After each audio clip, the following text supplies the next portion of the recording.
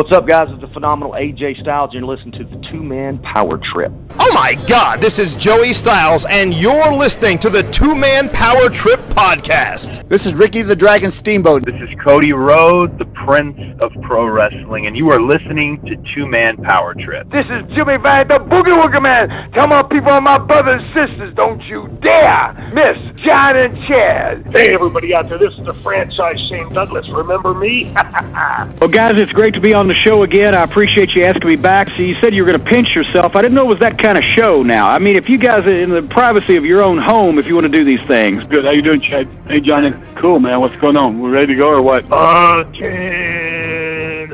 Hey, man, what's up, guys? This is Homicide. Oh, that's my homie, Homicide with a big homie club. Yeah, that would be it. Hey, this is David Penzer, and this is the Two-Man Power Trip of Wrestling. Well, thank you. Hear me, fear me. I don't do many wrestling shows anymore, probably because I'm a bit ignorant. You guys probably know 10 times more than I do. Look, Mean Gene, I can't beat me. I'm the greatest of all time. And I would say that. And every kid they knew they could kick the shit out of me. Great talking to you guys. It's been your pleasure. They've worked in and around the wrestling business. They've studied thousands of hours of wrestling, and now they bring to you the greatest legends, Hall of Famers, creative minds, and both current and future stars of pro wrestling. They are Primetime Pod and Chad, the Two-Man Power Trip of Wrestling!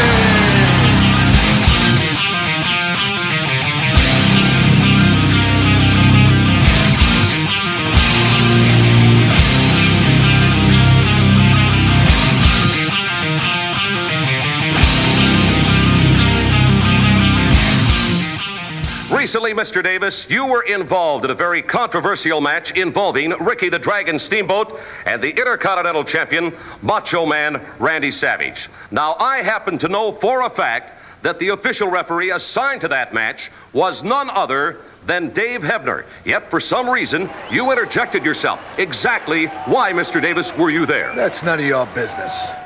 Mr. Davis, I don't feel that's quite adequate. As that sensational match between these two tremendous athletes progressed, once again, you chose to interject yourself as these two men went at it tooth and nail. I thought it was the right thing to do. You thought it was the right thing to do? Exactly. For the record, Mr. Davis, let me point out the sensational career of Ricky the Dragon Steamboat right now is in jeopardy.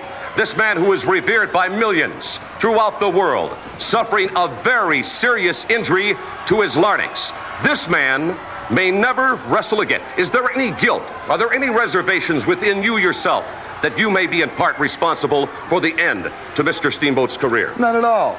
The way I figure it, that's the breaks. David Tito with a flying elbow. Here we go. Oh, pandemonium broken loose, all 6 men inside the ring. Here we go. And Danny Davis over on top. He's getting the taste of his own medicine right now, Gorilla. Oh, look at this. A true count. Give me a break. Ah, come on. You'll never hear the end of it. The winners of this contest, the Hart Foundation and Danny Davis. This is the Two-Man Power Trip of Wrestling, brought to you today and powered by the WWE Network. Head on over to WWENetwork.com/TMPT and start your 1-month free subscription to the WWE Network, home of 33 WrestleMania events at your fingertips to stream whenever you want.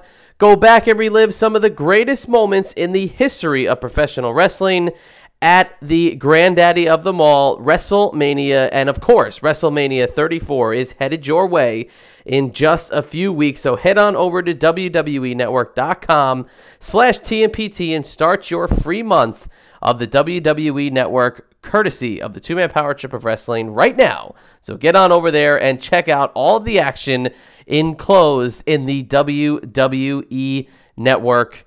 And if you didn't know by now, my name is Chad, and as always, I'm joined by my tag team partner, the one and only John Paz. And John, today on the show, we are joined by quite possibly the most dangerous referee turned wrestler in the history of the business.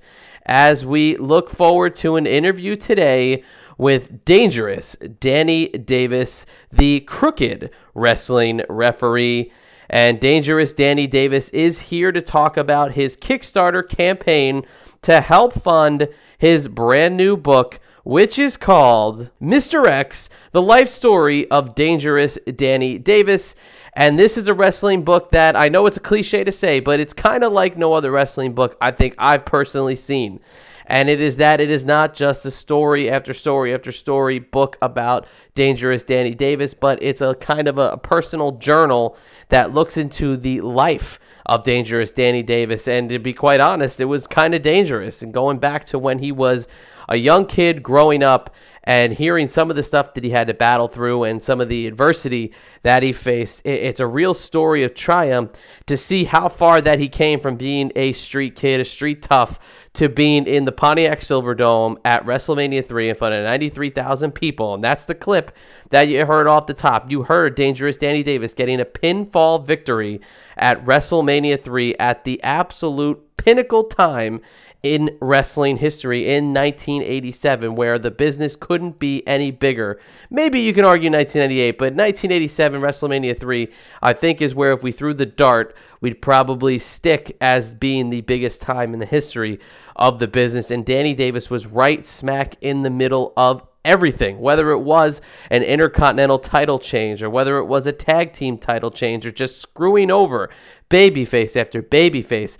This referee, Danny Davis, was the biggest heel on WWF programming at the time because he was intertwined to every major storyline, whether it was Intercontinental level guys like Macho Man and Tito Santana, or it was the British Bulldogs and the Hart Foundation and the Honky Tonk Man. It was all across the mid-card and then getting into the main event because, as I mentioned, my favorite match of all time is Hulk Hogan versus Mr. Wonderful Paul Orndorff in the very first televised steel cage match on Saturday night's main event. And Danny Davis is really the first person that you see get into the fray as Paul Orndorff's coming to the ring.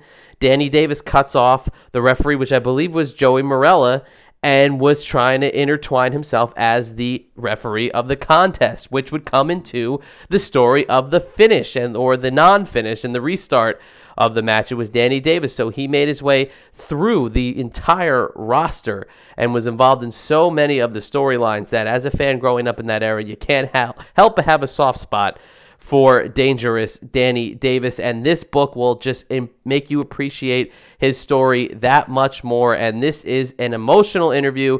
This is a very fun interview. And John, as I welcome you in here now, tell us a little bit more about the Kickstarter campaign. Tell us a little bit more about Dangerous Danny Davis and what we have to look forward to in this interview with a somewhat crooked referee, but one hell of a guy in Danny Davis.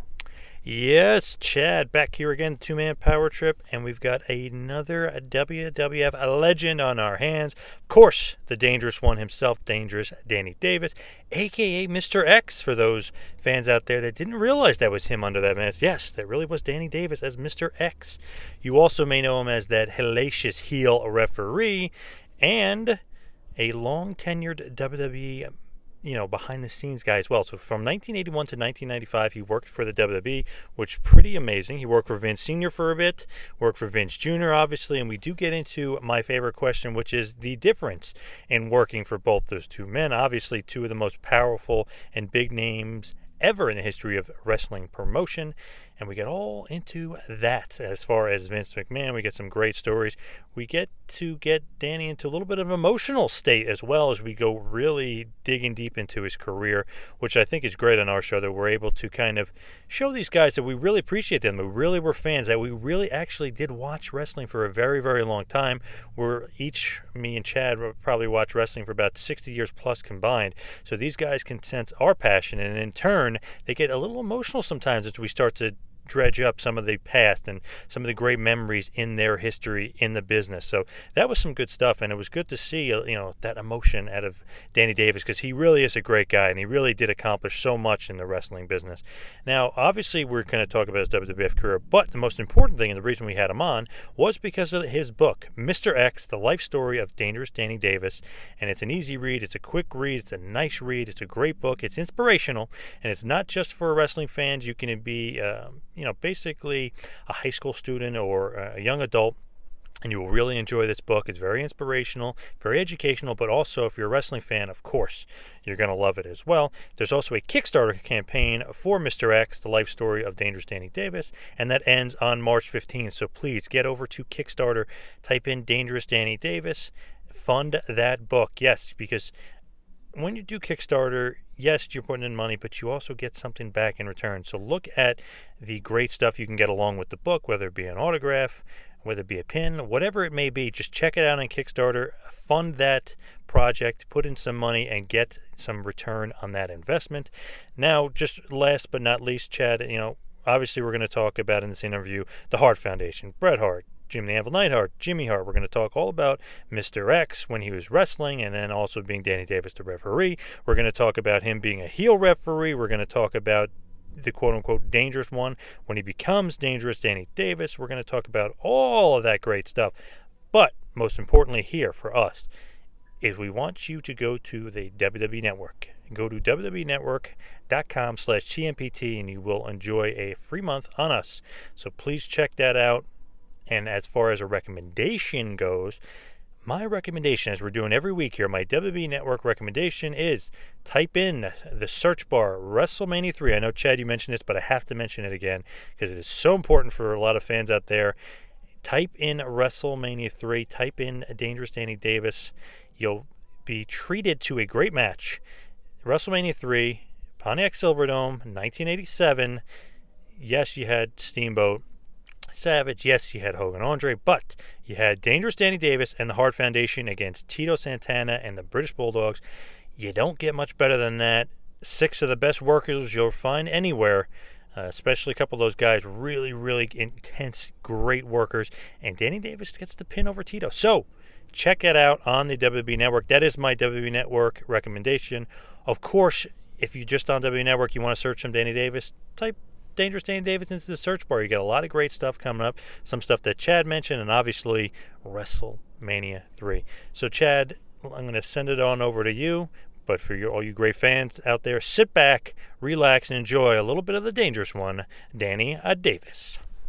Without a doubt, and I really appreciate the level of emotion that Danny Davis does bring to the table, and you make a great point with that, John, because I've heard Danny Davis do some interviews as he's promoting this Kickstarter, and some people, you can just tell they didn't really know him. They didn't really become a fan of his in that heyday of the mid-'80s, and that is okay. But when you're doing an interview like this, it's very, very, very easy to know the subject matter and make that subject matter better. You make the interview better, you make the guests more comfortable, and it makes your job as a host that much easier. So the emotion that's conveyed by Danny Davis is definitely felt through the speakers.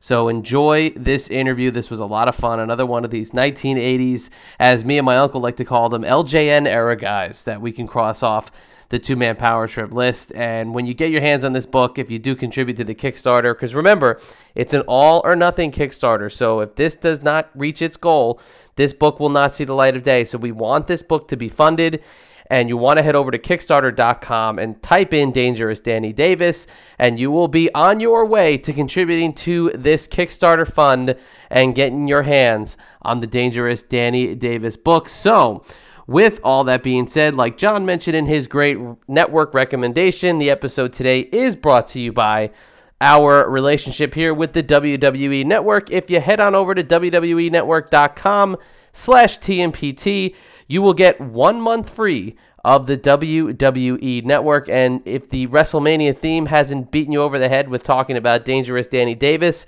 you know we're already on the road to WrestleMania. You've got the Fastlane event coming up, followed by the granddaddy of them all, just a couple weeks away, WrestleMania 34, and you can exclusively find that on the WWE Network, as well as all of the classic footage that I know when we do our research, we definitely head to the WWE Network and look up as much as we can on our subject matter. So we also want to remind you today that TMPT Con 2 is headed to Richmond, Virginia on Saturday, May 19th, 2018. And we are so happy that this week we just announced another guest. Here's another 1980s WWF legend for you. The Barbarian will be joining us courtesy of Classic Pro Wrestling. So the Barbarian joining the fray of Kevin Nash, Eric Bischoff, The Franchise, Shane Douglas, and Mark Canterbury. It's going to be one hell of a deal down in Richmond on May 19th. And head on over to tmptofwrestling.com for more information on our huge event that is a mere couple of months away, and more guests to come in the weeks and months that are going to be on the docket here. So with all this being said, John, do what you do best and hit him with a little bit of two-man power trip of wrestling business, and let's get it on over to Dangerous Danny Davis. Now for some TMPT business. Like us on Facebook. Follow us on Twitter at 2Man Power Trip and at Wrestling Pal. Please subscribe to us on YouTube. Also, subscribe to us on iTunes. Please leave us a review. We'd love to hear your feedback. Also, while on iTunes, check out the feed for prior legendary episodes featuring the living legend Bruno Sammartino, the late great American Dream Dusty Rhodes, the Enforcer Arn Anderson, Rey Mysterio Jr., Glenn Kane Jacobs, the phenomenal AJ Styles, lead WWE attorney Jerry McDivitt, and so many others. Also, while you're on the internet, check out ProWrestlingTees.com. Yes, that is ProWrestlingTees.com. They are your superstore for all your wrestling t-shirt needs. Check out our page, check out Tito Santana, Coco Beware, Kevin Thorne, Magnum TA, and so many others. Also, while you're on the web, check out our website, tmptofwrestling.com. And for all you Android users, please hit us up on Google Play or Player FM. And all you iOS users, please check us out on TuneIn Radio, Automatic, Spotify, and now iHeartRadio. Follow along with the two-man power trip as we come to a town near you. Join us in Richmond, Virginia for TMPT Con 2, May 19th at the Holiday Inn with feature guests Kevin Nash, Eazy-E, Eric Bischoff, Shane Douglas, Mark Canterbury, and so many more. So follow along with the two-man power trip as you never know where we may land. And now, without any further ado, a two-time WWA World Heavyweight Champion. He is a former WWF superstar as well as a WWF referee. You may know him as Mr. X, but we know him as the Dangerous One. That's right, Dangerous Danny Davis. Please enjoy.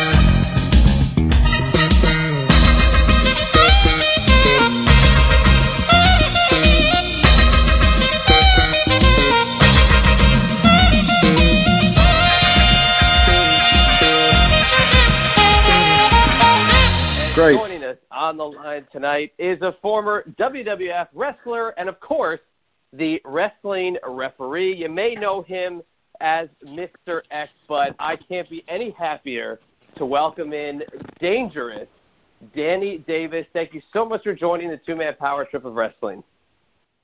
Oh, Chad, my pleasure. My pleasure. It's a pleasure being with you. I hope that tonight we can talk to some fans and get them interested in what we have to say, and I hope everybody enjoys it.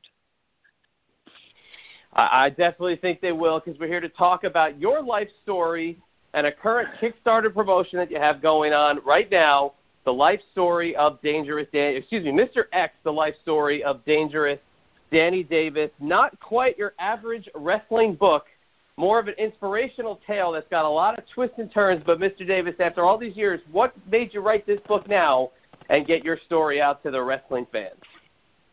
Well, you just said it. You know, when I was approached with this idea from Kenny Castanova, and he's with WOHW Publishing, he asked me if I would be interested in writing a book. And I happened to be, at that time, where the Hall of Fame was in New York, with him, with a guy named Scott Wilder, who's with Scott Wilder Promotions, who had me up there signing autographs.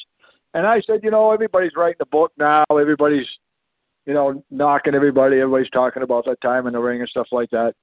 And he said, what if I could come up with another concept for your book and reach other people with the book other than and I said, fine, you come up with an idea that, you know, that will change the dynamics of a wrestling book, and we'll talk about it. Well, a couple of years later, we were talking, and in the interim, he called me one day and said, look, I have an idea. Your story is different than most wrestlers because of your background and whatever.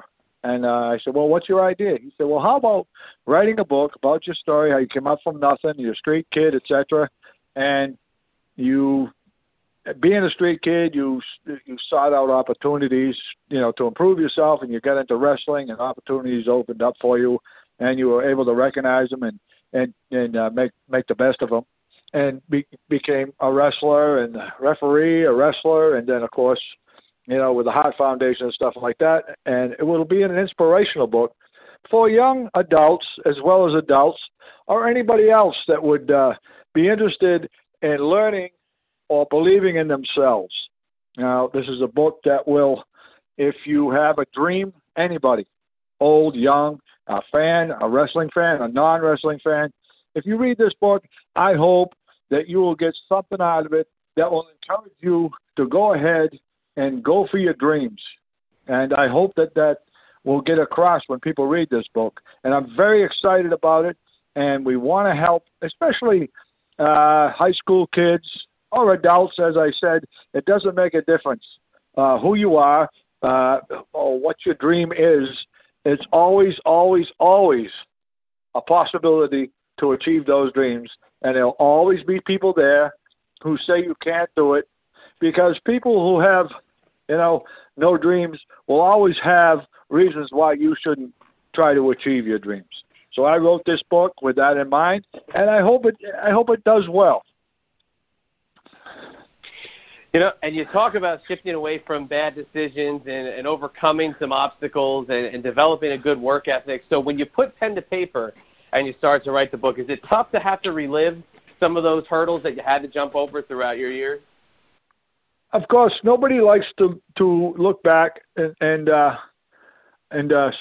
relive, as you pointed out, as you said, relive your past, because it's over. I tell people who knew me then and people know me today or during my wrestling career, I let them know, and I say this to them: that Danny Davis that you knew, that guy is dead. He's gone. He exists no more. You know, only in my past. I have done things in my life that I dreamt of. I achieved my dreams, and now look at me. I went through. You know, it wasn't easy. You to live a dream is very, very lonely. It's hard. It's sacrifice, and it's not an easy path, but it can be done. And when you achieve those dreams, there's no feeling like it. There's nothing like it. And now here I am after wrestling and all my other things I've done. I'm writing a book. I'm writing a book to help other people, give back to the fans that supported me throughout those years, that helped me through my career and stuff like that, because the fans are the people who put these wrestlers over. You know, you say this all these people go in the ring, they call them enhancers now to help the people they want over. Well, they helped us get us over. So, you know, we have a Kickstarter, as you pointed out, for this book. And, you know, you can go to DangerousDannyDavis.com, and there'll be a link there to go on to the Kickstarter. And I hope the people that are listening to you tonight or us tonight will go on Twitter or Facebook and share this information with their friends. And as I said, if you can't afford the book, I mean, it's very, very minimal. I think it's $15 a book or whatever. But if you can't afford a book, find somebody that has the book or has bought the book and read it. And I'm glad after you read it, I'm sure you'll go up to that person and say, "Thank you for letting me read that book. It's really, really helpful and informative." One of the things that I love that you point out at the Kickstarter is that the book's a hybrid of not just being a wrestling book, and it has the inspirational aspect of it, but the marketing that you have for high school children and for teachers to take advantage of it. Now, just without even getting my hands on the book yet and reading about your story, if you had a book such as yours growing up, is that kind of what you had in mind as you were putting it together? Yes, definite yes. If I had somebody, not necessarily a book, even somebody that had sat me down and said, "Look," I mean, I had people sit me down and say, "You got to change your life. You're no good. This and that." That's not the way to go. The way to go is in this book. It'll explain to you. You'll get it. I mean, it doesn't come out and say, "Do this, do that, do this, do that." But it's if I had a book like this in my time when I was growing up, I think that I would have maybe changed my life earlier and realized what I was doing wasn't a necessity to get along in life. But I don't regret what I did. I'm not ashamed of what I've done because I had to survive, and I had to do what I had to do to survive. But what I will say is that, as I told you before, if somebody had come along and maybe I could have achieved these dreams, I realized that my dreams are possible just like anybody else's. So yes, to your question, yes. If I had something like this, it would probably have inspired me to be a better person sooner. And and the other good tie-in that if you know a little bit of background about your co-author there, Kenny Casanova, is that he's also a teacher, so he's going to be the perfect subject for you to kind of test the material out on that. He's going to know that it could connect with a student who gets their hands on it. And I guess Kenny, who was also, he's written a lot of wrestling books over the last couple of years, and he's been a part of a lot of stories that have come out of it. And if yours being more of an inspirational tale, was Kenny the perfect guy to kind of throw some of these things at and have him digest it, being that he is an educator himself? Well, yes, because of a couple things. As I said earlier, I spoke to him in length over a couple of years about my past, what I did, and we went into it in depth. I mean, he would call me, we would have an hour of conversations, he would take notes and stuff like that. And when the book was written, he sent me a copy before it was sent to the publisher, obviously, to proofread it. And there are aspects in that book that I really didn't cover with Kenny.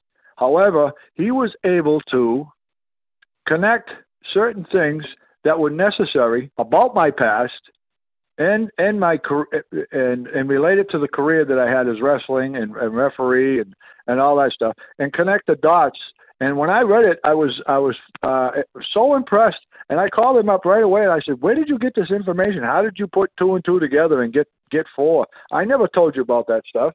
But he has the intellect and the charisma to put something together that would, the idea that we had, the concept that we had, to get it over with people, to get it over with me as the person who lived it. I couldn't believe how accurate it was, and him not even knowing half the things that he put in that book. I don't know how he did it, but I was so impressed, and I thanked him so many times for what his help and what he's done for me in this book. And he's happy, I'm happy, and he's really proud of it too. I spoke to him today, and today we got a copy of it, and the first copy of it, before it is put together at the publisher to make sure that we liked it and stuff like that. And it's a great book. It's really, really nice, and he's done a heck of a job. He's a hell of a guy, and he has his fun side, and come to think of it, he grew up kind of poor too. I mean, he didn't do the things I did, obviously, but he came from a very poor upbringing too. So I kind of connected with him, and again, that's why this book was done, because we kind of really connected, and everything went as planned, and we're very happy, both of us, and proud of what we've done.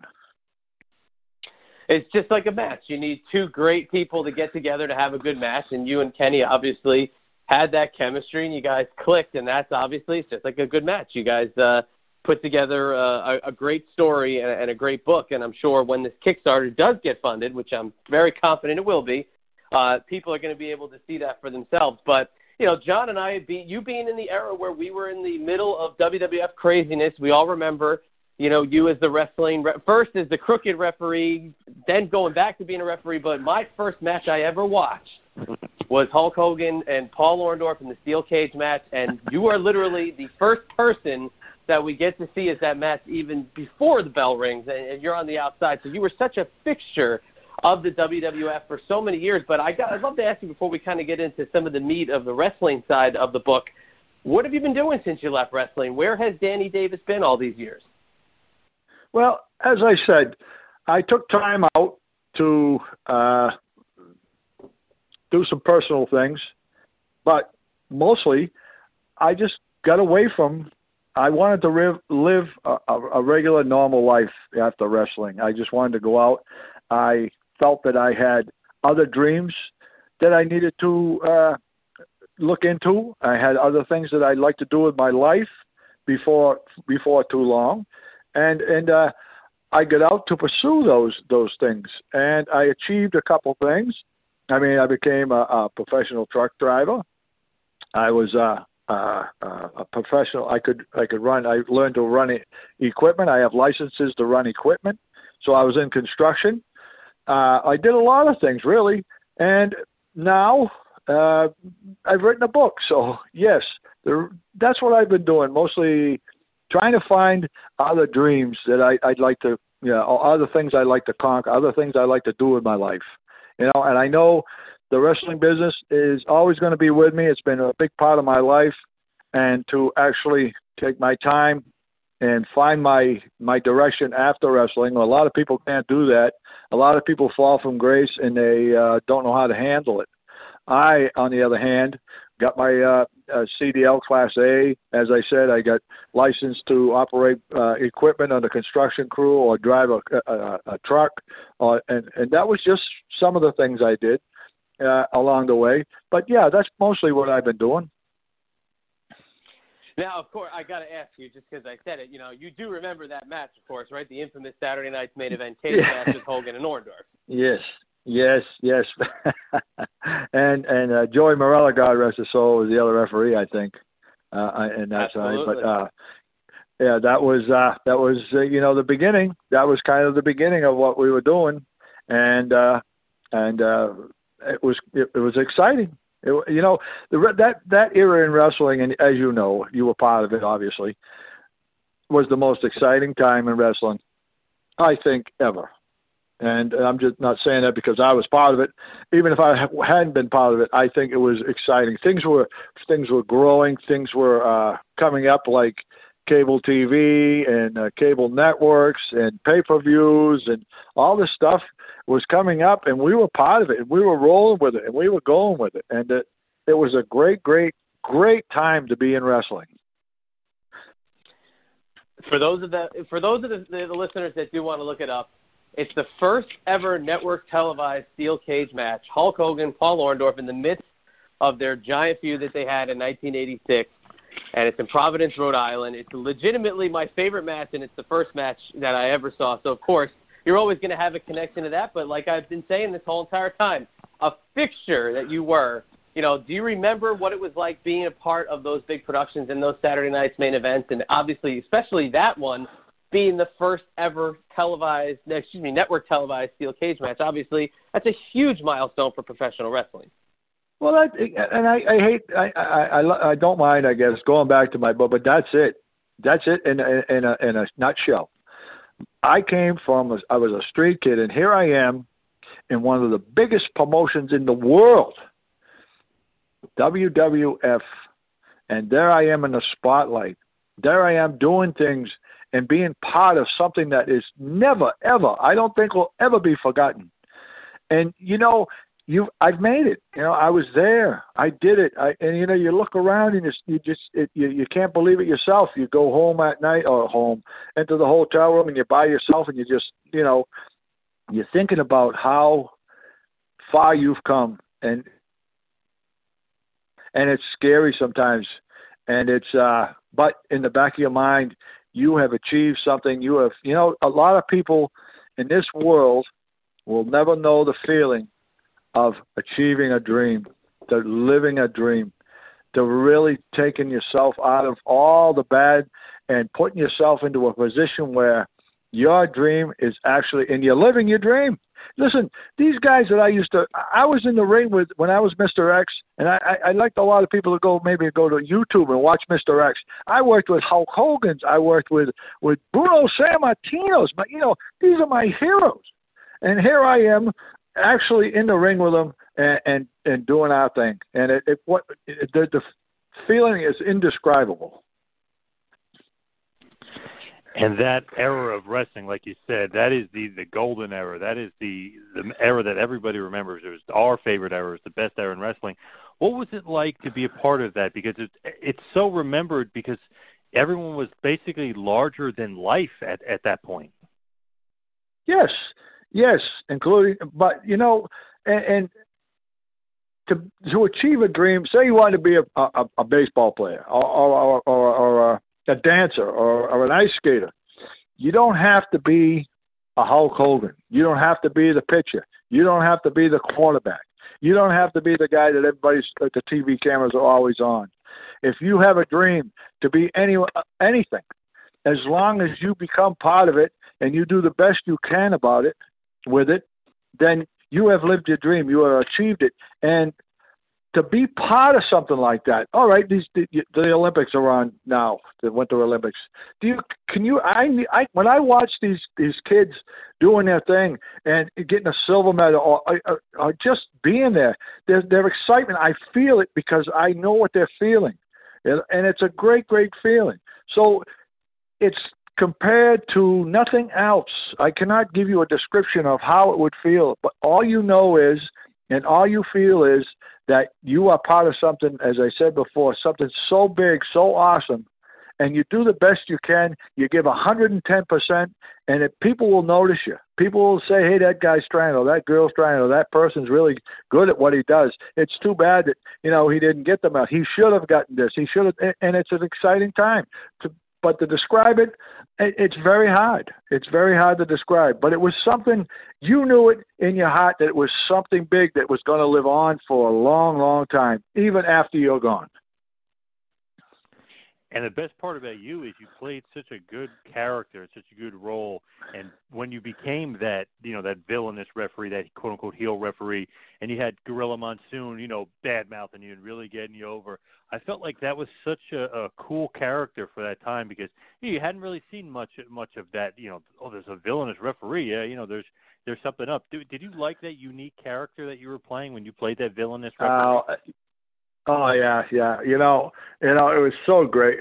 It was so wonderful. It was so great. The people and the people in the ring that you were working with were so helpful, and so they knew.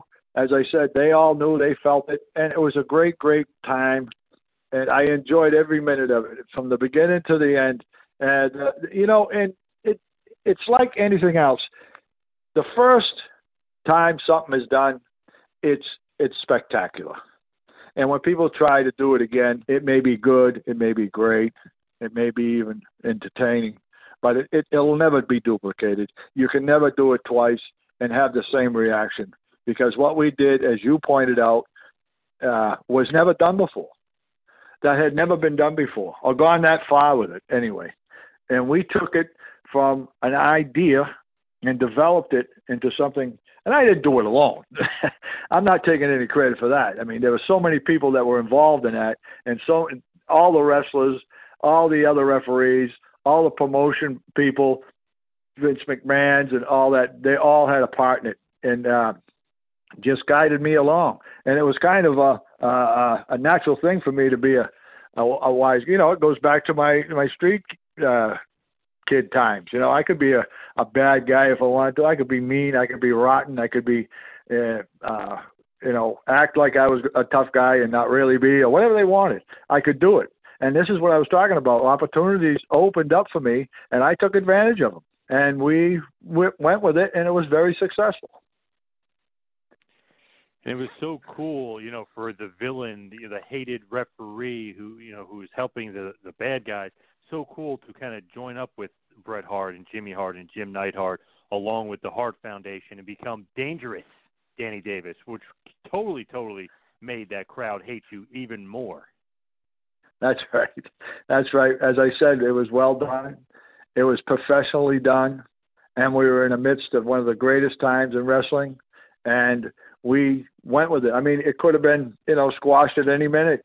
If it wasn't good and the people weren't buying it and we weren't putting butts in the seats or asses in the seats, as it were, and people weren't going for it. But again, what did I say at the beginning? It was the fans. These great fans, these wrestling fans, there's no other like it in the world. Even today, a fan is a fan for a different reason, but our fans were so dedicated. I mean, they'd drive miles. They'd take planes to fly with us and be at certain events, the pay-per-views and stuff like that. They bought into it. They made it successful. So how can you not do something and give back? Like when my book, I want everybody to read this book. I wish I could go around and just give it away. Which brings me to my next point. In April, on the 6th, 7th, and 8th in New Orleans, WrestleMania weekend, what an exciting time to debut my book. I'm going to be with Scott Wilder Promotions at the Sheraton Hotel in New Orleans, and I'm going to debut my book, and it's going to be my first official signing of my book. These fans are going to get an opportunity, all the fans around the world, to buy my book. Isn't that exciting? I'm so excited that sometimes it's hard for me to comprehend everything. Everything's happening at once for me right now. And I'm so happy and I'm so glad. I can't wait to see all those fans, and I want all those fans to be there. Even if they don't buy the book, I'll let them look through it, or whatever. But I'm trying to give something back, in which I hope that everybody understands that. And it's very, very inexpensive, as I say. And Scott Wilder has a whole group of people that's going to be there with me. The Tugboat, who was Typhoon and the Shockmaster. Coco Beware is going to be there. One Man Gang as Akeem. Bobby Fulton's going to be there. Nikolai Volkov. Now I hear he's got Corporal Kirshner there. It's going to be such an exciting time, and WrestleMania is always an exciting time. So for me to be even in that area at that point in time with these guys in my book, who could ask for anything more? And it's pretty great that you'll be there and signing autographs and having the books, because the fans love getting those books signed. But also when you're a part of WrestleMania, the lineage and legacy of WrestleMania, like you were with WrestleMania 3. So it's one of those things where a lot of those fans are going to be asking you, about the Harts and about the Bulldogs and about Tito and about WrestleMania 3, right? Well, I've had the privilege to be a couple times invited to WrestleManias. The 2013, 2015, I was there. And yes, they come from all over the world, and they remember. They come up and they ask me questions. What was it like? How was Bret? They remember. Again, great fans. You can't ask for any better fans to remember that long ago how it developed and they're excited about it today as they were then. They ought to do something like that today. Why can't they do, and stuff like that, and shake your hand and put their arms around you and say, man, I hated you. Man, I hated you. I didn't want you to. And I said, well, if you hated me, I did my job, and it was, and they're so excited to be there. Like you say, can you sign my book? Can you sign my T-shirt? And they've got WrestleMania books that they get online. People walk through that WrestleMania thing with carts full of books and belts and paraphernalia from all through wrestling. The 80s up until the present time, just stuff that they've collected that they need signed, and it's fantastic. It is a great time. WrestleMania is such a big phenomenon. Whether you're involved in WrestleMania Battle Royal or WrestleMania 4, it is so big and it's just so crazy. Were you surprised, because you were there? I mean, you worked for Vince Sr., then you worked for Vince Jr. Were you surprised that WrestleMania grew to the heights that it's grown to? Yes. When we walked out into that in Michigan, into that Silverdome. And you know, I mean, we were looking at it on monitors in the dressing rooms, obviously. And when we walked out there, or took the card out there, and we're actually in that ring, it was, I don't know how to say it. You look like it was just so many people. And I said, where did they all come from? My God, what a successful promotion this is, you know. And we're part of it. And I said to Jim and Brad, I said, we're part of this. Can you believe it? They just laughed because, you know, but they were, you know, trying to be cool. But I think they were as excited as I was to be a part of what was there. And it was just, the kids would say, awesome. Awesome is the only word I can describe it. Yes. Very nice. Very nice. And getting a win over the Bulldogs and Tito Santana. I mean, those are three pretty damn good guys to get a win over. That's right. And Tito, yes, Tito. To this day, I run into Tito sometimes at these. I've even worked with Tito a couple of times past few years. And yeah, when you run into these guys and see them, and we talk about WrestleMania 3 comes up a lot, and to get a win at WrestleMania 3, I mean, who it just keeps going back to what I was saying. How can you believe that a street kid, you know, a few years ago was you know, tearing up the streets in the cities, you know, trying to get by and trying to live and being a street fighter to make some money to, you know, to eat and stuff like that, or finding a place to sleep, is now in one of the biggest promotions in the history of wrestling, and then getting a win to boot. So, you know, there's no descriptions. And not a lot of people can say they had as long of a run as you had. Basically, you know, you started there around 81-ish and basically left around 95. I mean, such a long That's run. right. I don't think people realize that. Yeah. Well, it was so quick and so fast, you know, in terms of, you know, promotions, that everything sped up, of course, as you pointed out, because they had to keep up, you know, with that WrestleMania 3. I mean, how do you keep up with that? How do you surpass that? So they had to really dig and try and go on. But that, yeah, it was a long run. It was a very long, and it was all good times. I don't remember any bad time. I never had any problems with anybody. We went overseas. We took it overseas into Europe. We in other countries over there. We brought it to the Middle East. I mean, it was great. You know, all over the world, literally all over the world.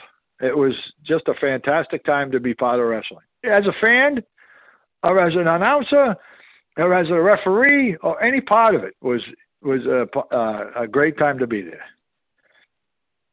And a fan such as yourself. Oh, yeah. And little things always pop up, like that Piper's Pit with Joey Marella. Just the little things you remember. And you don't really remember too much of the wrestling today, but stuff like that you definitely remember. Is that something that you always kind of remember fondly, you know, thinking about Joey Marella, thinking about Hot Rod Roddy Piper, thinking about Macho Man, stuff like that? Yes, those are guys. Yeah, those guys, you know, it's like a family member dying, you know, and they're always in your hearts, and that's where they're going to live because I had some good times. I was, you know, I worked with them all as Mr. X in Providence, Rhode Island. We had a Royal Rumble or something like that, and I worked with all these guys, and to see them, you know, pass away and be gone, and it's like, as I said, like a family member dying.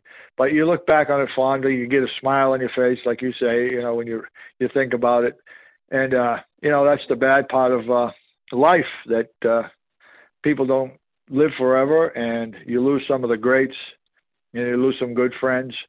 And you lose, well, they're family members, because you live with them for all those years on the road, traveling, working with them, whatever, eating with them, sleeping with them, going overseas with them, flying with them, you know, everything. So, yeah, they're all family members. And when you look at, like, Mr. X, he wrestled everybody. And Joey Marella was my referee, as well as the Hebners and some other referees. But you go to YouTube, and that's where I like to go, because that's when Mr. X, and you'll see the difference between Mr. X, the wrestler Mr. X, and then the persona of Dangerous Danny Davis. The wrestling techniques were so different that, you know, but that's actually where I learned when I was Mr. X. And all those people I worked with, and like I say, the referees were there, and all these people, they're all my family, and I'm sorry to hear their loss, I mean, hear that they've passed and their families. I'm sorry for their loss, but unfortunately, it's part of life, and I'm not looking forward to it. I don't think anybody is. So this book and everything else that I'm doing, hopefully, will be, help somebody, and I can feel that this book is a success, and I will have given back, as I said before, to the fans something that they can use and take with them. In writing the book and kind of recreating some memories for yourself, when you think of guys, like you mentioned, like Tito, and you see him now and then, when you're kind of writing this book, does it bring you, like you said, it brought back some good memories, but does it bring back the matches? Or are you kind of like remembering, like, oh, I remember this spot, I remember what happened here? Are you kind of reliving your glory days, so to speak? Well, the book doesn't cover aspects, my matches. As I said, it's altogether different from it does mention, like I just mentioned, the people I worked with as Mr. X, and that's how I learned to wrestle and stuff like that, and who helped me along the way and stuff like that. But it's basically not a wrestling book. It doesn't go into aspects of my wrestling this guy or that guy or putting this guy over or anything. There's nothing like that. I don't go into that in any depth. It's more or less a book of how things were in them times and different people that I met and how living the dream. You give back to people who helped you along the way and the opportunities that presented themselves and knowing as a street kid, knowing that there were opportunities and taking advantage of them, whereas other people would. If they'd say, look, you want to do this, and they'd say, no, and they don't realize it's what they're giving up. But no, it doesn't. But I do, when I see the matches, and I watch them on YouTube, and I'm guilty of that because I enjoy it. And I do say, oh, gee, I missed that spot. Oh, gee, I remember that now. And, But, yeah, mostly it's family and friends that like to bring that out and when I'm with them and they talk about it. And that's another thing people say, what was it like? And then, the stupid questions. Did you know Brett? Did you know Jim? And I say, of course I knew them. I live with them. But fans are fans, and they have some, they want to know, and you have to treat them with respect. And I always did, and I always will. I would expect them to ask you, remember the time Jack Tunney suspended you and stripped you of your wrestling duties? I thought they asked you good questions like that. Well, they do. Some of them do. What did you? And then, as I tell everybody, we used to do 3 weeks in a row at tapings, So you were in the same arena, and it was the same crowd. So when they banned me, the next segment, as they called it, I came out with Jimmy Hart, which wasn't aired till the following week as Dangerous Danny Davis, and it started with Tito, as a matter of fact, and stuff like that. So, yeah, it's they do ask. They ask the questions about Jack Tunney, and then reinstate me at the end, and of course, in betweens.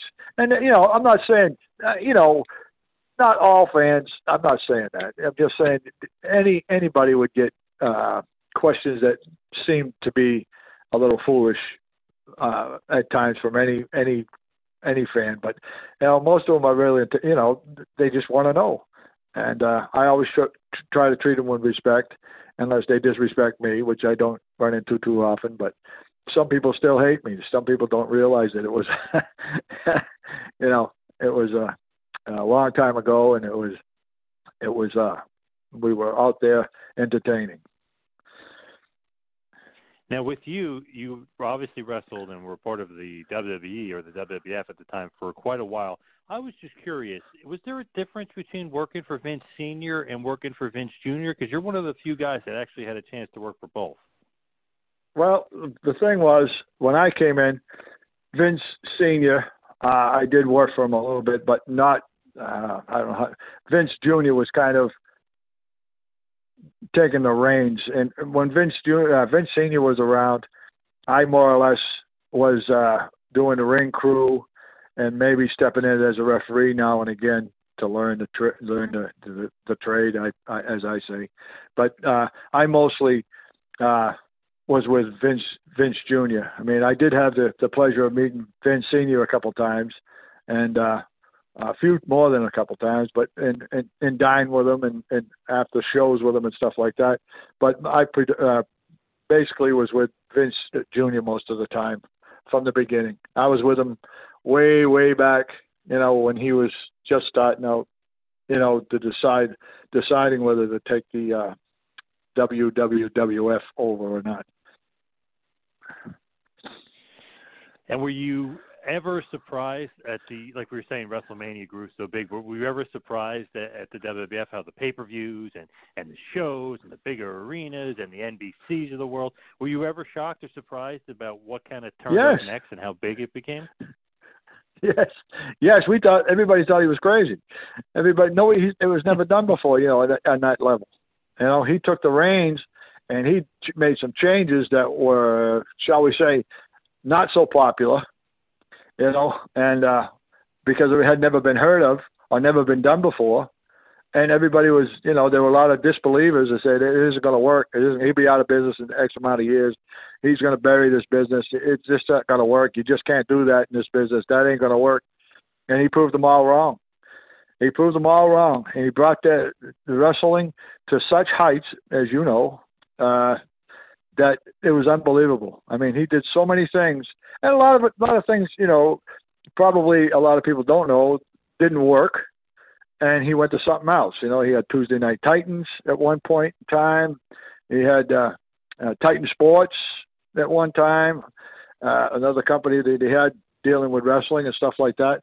And I'm not too sure about the aspects of that either. But, it was amazing. Just he was like he had a golden touch. If he did something, it worked out. It was amazing. He would do things that were unheard of. And again, it would be successful. So, the surprise was a little more than surprised that things worked out, because you're listening to people and saying, well, if it don't work, I could be out of a job, whatever. But it was always successful, and he was very, very fortunate that he made the right moves at the right time. And, of course, when Hogan stepped in, I was there the night Hogan beat the Sheik in Madison Square Garden. And you just you knew it from that point on that even as good as this wrestling business was becoming, it's something great just happened. And I have to say that. And it did. One of the greatest nights ever. Obviously, it kind of torpedoed skyrocketed, if you will, the WWF and Vince, and Hogan kind of set it off. But as I start to wind it down a bit here, kind of focusing on you just for a second, and not really so much the book, but your actual in-ring career. I'm always curious, especially a guy like you, wrestled so long and was Mr. X, but was also Dangerous Danny Davis. Do you have any favorite matches, or any maybe a couple favorite matches that you kind of go back to and like you said, check out on YouTube that you really enjoyed? There were so many of them that I enjoyed. I mean, I enjoyed every night. I enjoyed being there. I enjoyed getting dressed and going out there and doing it. But I guess WrestleMania obviously would be my top, my top pick. That I love to watch that. And as Mr. X, the guys I worked with, Bruno Sammartino and his son. When I was Mr. X, we did a TV taping, and Bruno and his son teamed up, and I was with the Bronx Bomber, the Brooklyn Brawler. Yes. And myself. And we teamed up with Bruno Sammartino and his son. And that was, to me, I couldn't believe it. I just couldn't believe it. I was in the ring with Bruno Sammartino. I mean, think about that. And his son. And that would be one of my top ones. And then the British Bulldogs as Mr. X. Boy, they used to, they were really, as we say in the business, snug with everybody. Especially Tom. He was really, really, a stiff guy to work with, and I enjoyed it and I endured it. But my matches with them were some of the best. I mean, he took me off the top rope backwards and gave me a suplex off the top rope. I mean, it was that was a great match that I always remember. And of course, there are so many that I could be here all night telling you about them. But I have quite a few matches with Coco Ware. I mean, we wrestled for, I don't know, every night for a long time. Sam Houston, I enjoyed working with him. Jim Myers, Georgie Animal Steel. I'll tell you a little story if you got a minute here. He used to have a doll called Mine. You remember that? I don't know if you remember that or not. Oh, yeah. Okay.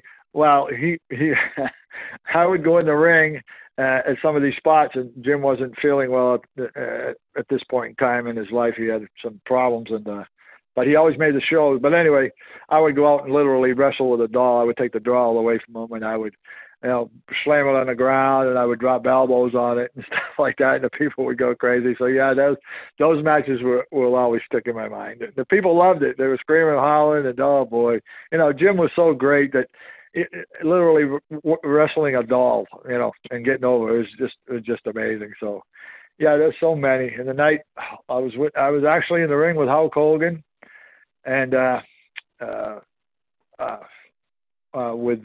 we did a tag match, a 6-man tag match or something like that. And Jim and Brett left the ring with Jimmy Hart, and they left me in there, and I was in the ring with him, and he kind of cornered me and stuff like that. And and of course, but my top one would be WrestleMania. WrestleMania 3 would be and all the WrestleManias. I mean, I was in quite a few. I think I was in 10 of them. As Mr. X and Danny Davis at the time. I was in 10 of them, and the Battle Royals and King of the Rings and all those I was involved in. Those are all exciting because all those guys were in there. And Butcher Vachon, when I was with Mr. X, Butcher Vachon, I don't have a tape of it because it was in just local. God rest his soul. I was Mr. X, and he told me to slam him, and he was a big guy, and he. I slammed him and stuff like that. And, he was just, everybody was so helpful. Mike Sharp, Iron Mike Sharp, I don't know if you remember him. He stands out in my mind. He used to beat you with that arm. He used to hit you pretty hard, but God love him. I loved working with him. And like I say, yeah, those are just some of the few, but I worked with so many great guys, that knew what was going on and knew how to handle me because I was green and stuff like that and helped me along. It was such an exciting time. Oh, you're making me a little misty here thinking about all those times. Oh, good. What a great run. Think about all the world champs. Not only Bruno, not only Hogan, but also Pedro Morales. You worked a lot of world champions, which is pretty damn cool. Pedro Morales. Yeah, like I say, all of them. Everybody wanted to work with me. They loved working with me as Mr. X. And then they enjoyed working with me as Dangerous Danny Davis. But, we were, and Vince was, without telling us or letting us know, we were developing or educating the fans to the fact that smaller guys were necessary in the future to be the superstars. And as you see on TV, there's no one guy that stands out, but the stature, they have, they're a little smaller than the guys. Like when I first went to my first wrestling match, these were grown men, and there was nobody under 6 foot tall and 200 or 300 pounds. And they were, they weren't kids. They were grown men in their 40s and 30s and stuff like that. And now you watch TV and they're very young, and their stature isn't as big as the past.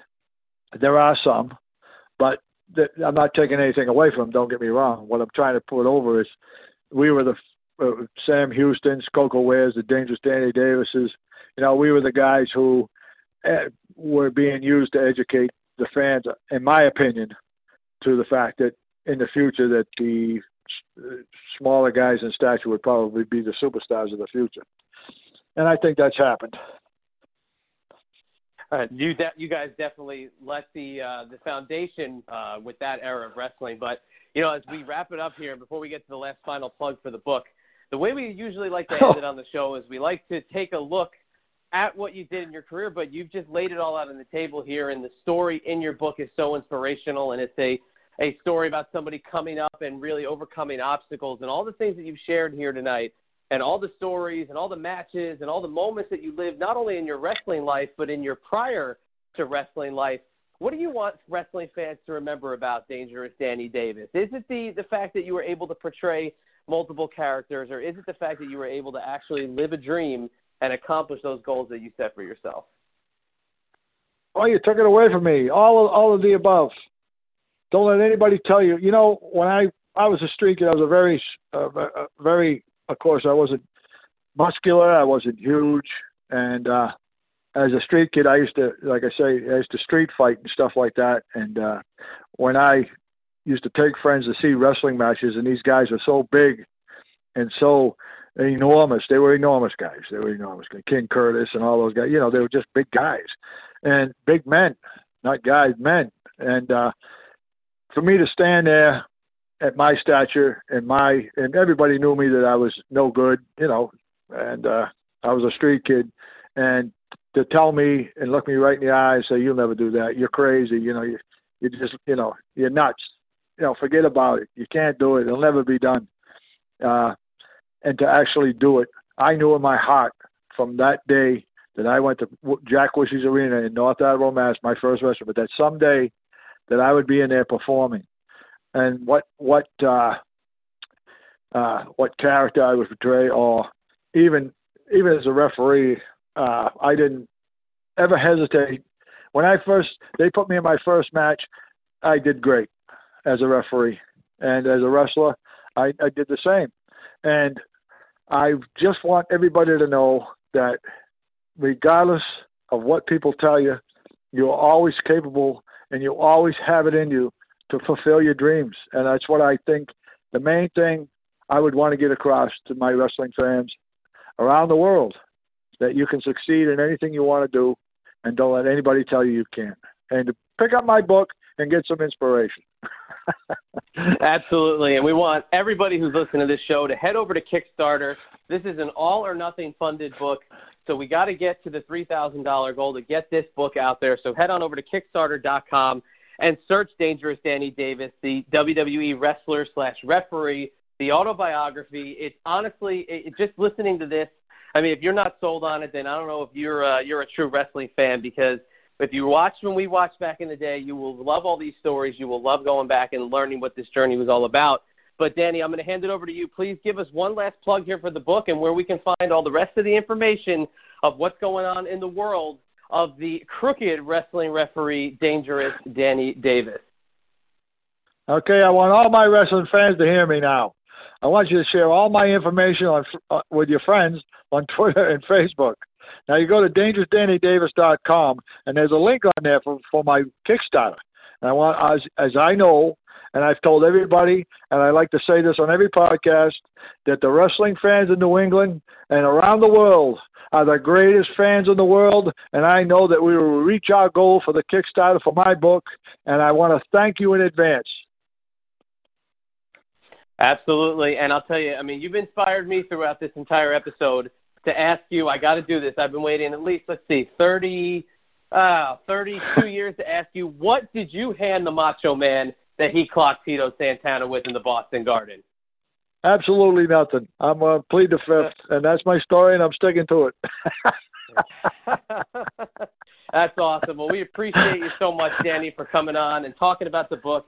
And we hope this gets funded, and we want all the listeners of the Two Man Power Trip to get out there and take advantage of this inspirational story. And the pleasure has been all ours. All right. Thank you for having me, and I hope to talk to you guys soon. And I'll see you in New Orleans, everybody. Thanks for listening to the Two Man Power Trip of Wrestling. What the world is downloading.